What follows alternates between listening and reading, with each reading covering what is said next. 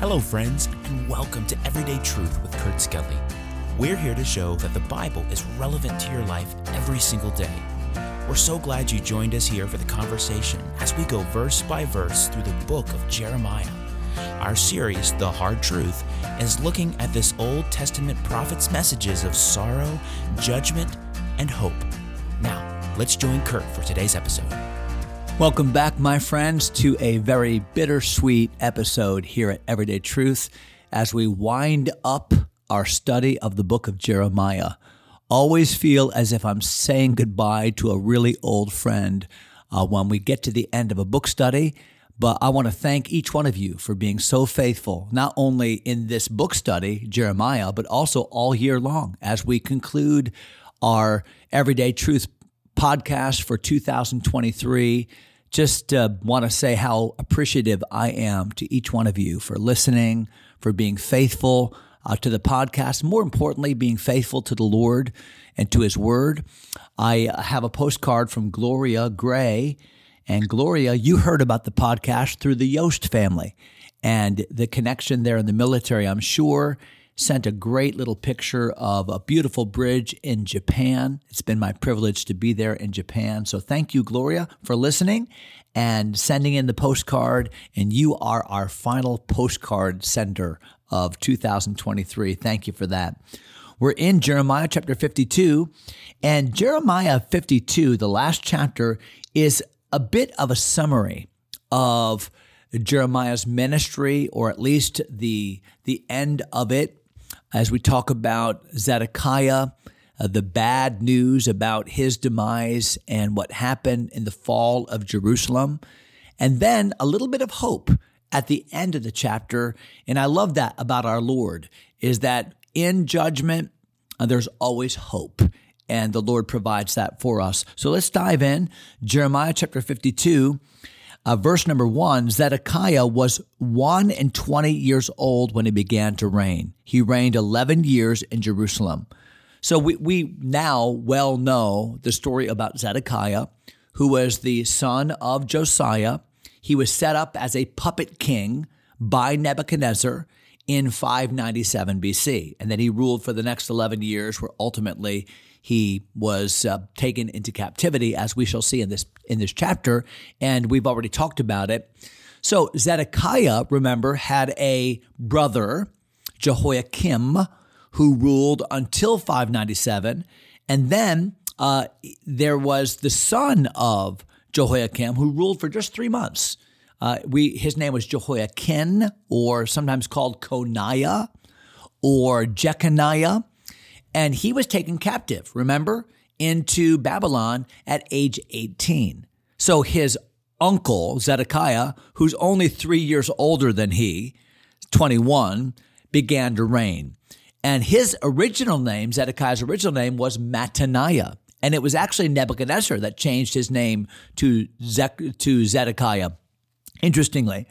Now, you know the story. You know how Zedekiah just didn't listen to Jeremiah, just wanted to trust in the power of Egypt, and ultimately paid for that lack of faith. And when the siege finally came, and we read about it in this chapter, when the siege finally came and the walls were breached and the Babylonian army came in, Zedekiah, along with some of his military officials and some of the high-ranking officials and his own family, they escaped through a diversionary process and ran out of Jerusalem, made their way through the lines of the Babylonians. Must have been a harrowing experience, and they actually got away with it. They were able to leave Jerusalem, able to make their way over the Mount of Olives, make their way down to the plains of Jericho, and no doubt they thought that they had gotten away with it. But alas, the Babylonian army chased them, captured them, and specifically brought Zedekiah and his princes and his family, and they stood before Nebuchadnezzar at a place called Riblah. Now, that must have been just a horrible experience. Why? Because Zedekiah had not been the good puppet king that Nebuchadnezzar had made him to be. and instead had relied upon the Egyptians and had rebelled himself And now he has to face his judge in Nebuchadnezzar. And Nebuchadnezzar is not kind to Zedekiah. First, he has all of the upper leadership of Judah executed. And Zedekiah sees this. And then Zedekiah has to watch his own sons be executed in front of him. Now think about it. At this point, Zedekiah is 32 years of age. So his sons, he's a young man. His sons, no doubt, were young. I mean, as a 32-year-old, how old can your children be? And so his sons are young. Can you picture a little boy? Can you picture maybe a very young teenager? And now they're brought before you, the king.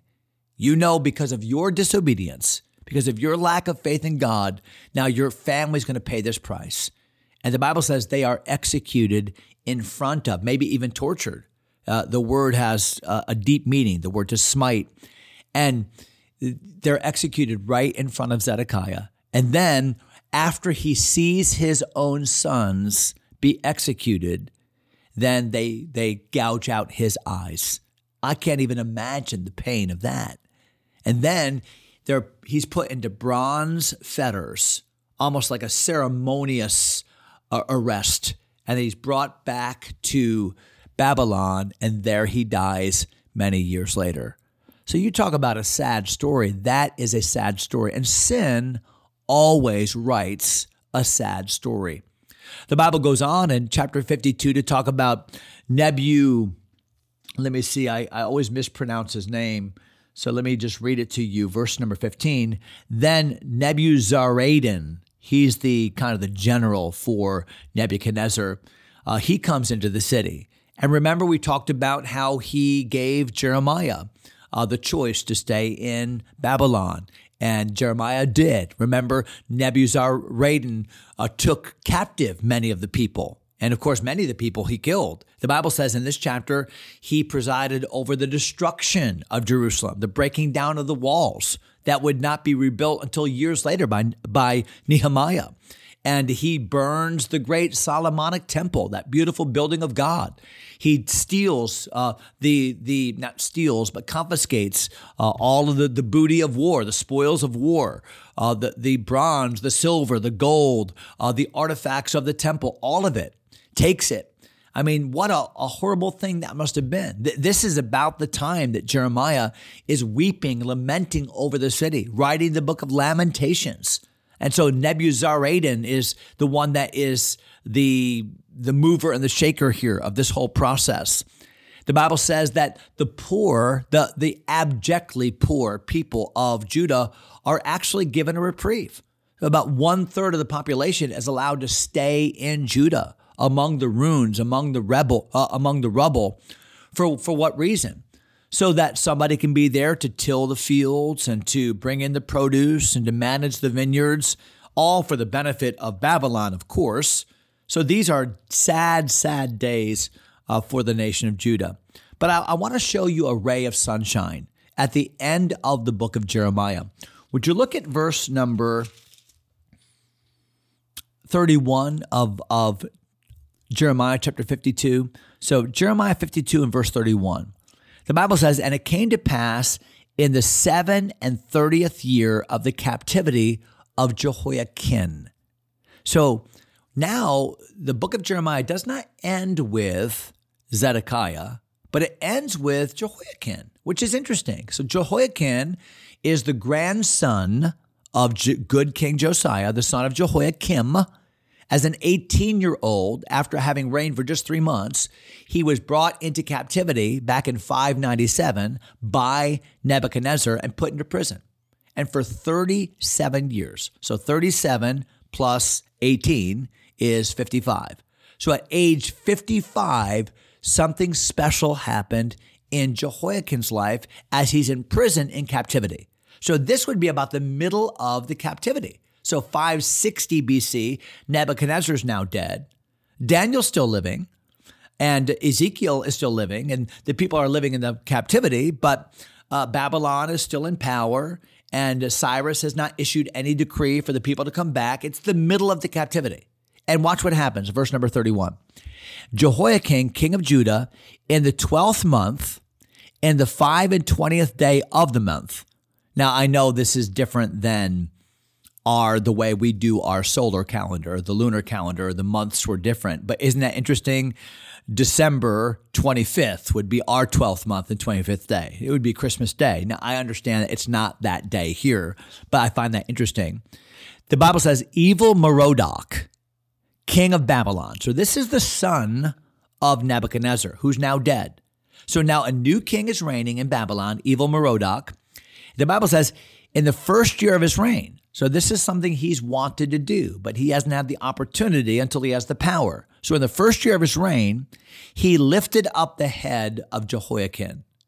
So to lift up the head means to give hope to. In this case, he gave hope to Coniah by taking him out of prison. You see that in verse number 31? He brought him forth out of prison, and he spake kindly unto him. He set his throne above the throne of the kings that were with him in Babylon. He gave him a position of prestige and honor. He changed his prison garments. So he gave him new clothes and kingly royal robes. And he did continually eat bread before him. He's now eating at the king's table all the days of his life. And for his diet, there was a continual diet given him of the king of Babylon. So he's eating the best foods. Every day a portion until the day of his death, all the days of his life. So here's a 55-year-old defeated king who has been brought from Judah, a picture of the domination of Babylon. And yet grace is shown to him in the middle of this captivity. And I think that this one instance is a good harbinger of a good presage of the fact that God is there and God cares. And this is a little token of the captivity's end, a little token of what's to come, that God is honoring his promise to David, David's seed. He is honoring his promise to Abraham and Abraham's seed. And although there are times of chastisement, and although the day of release and return is still future, God is at work in little ways. God is at work showing grace. God is at work. And that's true in your life. And that's true in mine. It's a hard truth, the book of Jeremiah, a hard truth. But we serve a good God that gives us hope for the future. Now, I don't want you to quit Everyday Truth. A new year brings a brand new book, and we're starting the book of Romans, the power of the gospel. Can't wait to get there. So I'll see you January 1st. We'll start our brand new year of Everyday Truth. Until then, God bless you, my friends. Have a great day in the Lord. Thanks for taking time to listen. If you enjoy Everyday Truth, go ahead and subscribe to the podcast or share it with a friend. Until next time, God bless.